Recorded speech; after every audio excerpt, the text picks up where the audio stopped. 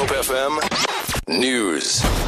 Good evening. Eskom expects to start using gas to run its generators in the next 3 years as the cash-strapped power utility seeks to move away from expensive diesel. Eskom is battling to meet its daily demand of about 30,000 megawatts and has to rely heavily on diesel-powered turbines to keep the lights on. Eskom spokesperson Khulupasiwe says government will source gas from its neighbours and is already in talks with Mozambique and Namibia.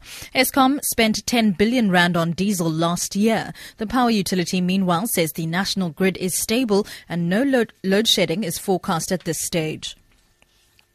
The 5 DA members who were arrested yesterday afternoon near Parliament have laid assault charges against the police at the Cape Town Central Police Station. The men were arrested while awaiting the arrival of President Zuma for the State of the Nation address.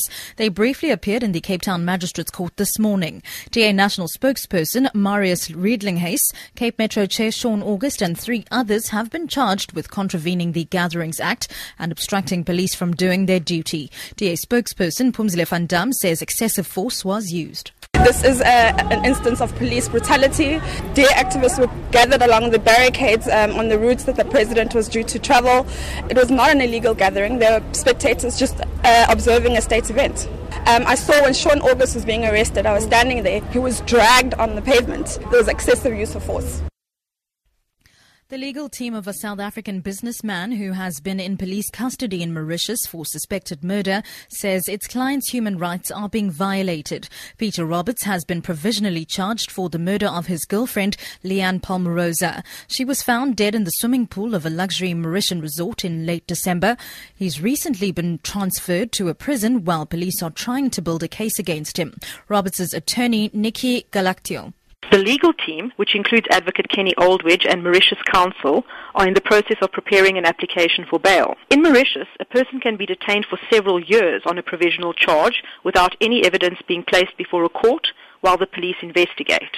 The so-called provisional charge process is a violation of human rights and of the Mauritius Constitution. We are working with international lawyer Robert Amsterdam and his team, who focus on human rights law.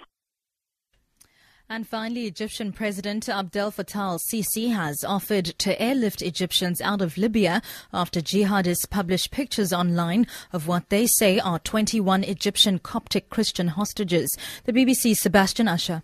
In the latest edition of its English-language magazine, IS has posted pictures of what it describes as Coptic crusaders. They're shown being marched along a beach in orange jumpsuits, their heads bowed, with masked men in black holding each one of them. Another photo shows the men kneeling with the militants standing behind them. IS says the Copts have been captured in revenge for what it says is the kidnapping and torture of Muslim women by the Coptic Church. The images show how IS seems to be gaining influence in Libya, where many Egyptians have found work. IS also contrasts its offensive against the Copts and other Christians with the more moderate stance of Al-Qaeda. Look now at your financial indicators. The rand is trading at 11 rand 72 against the dollar, 18 rand 4 cents to the pound sterling and 13 rand 35 to the euro. Gold is trading at $1,227 per ounce and the price of Brent crude oil is at $61.26 a barrel. For Good Hope FM News, I'm Sibs Matiela.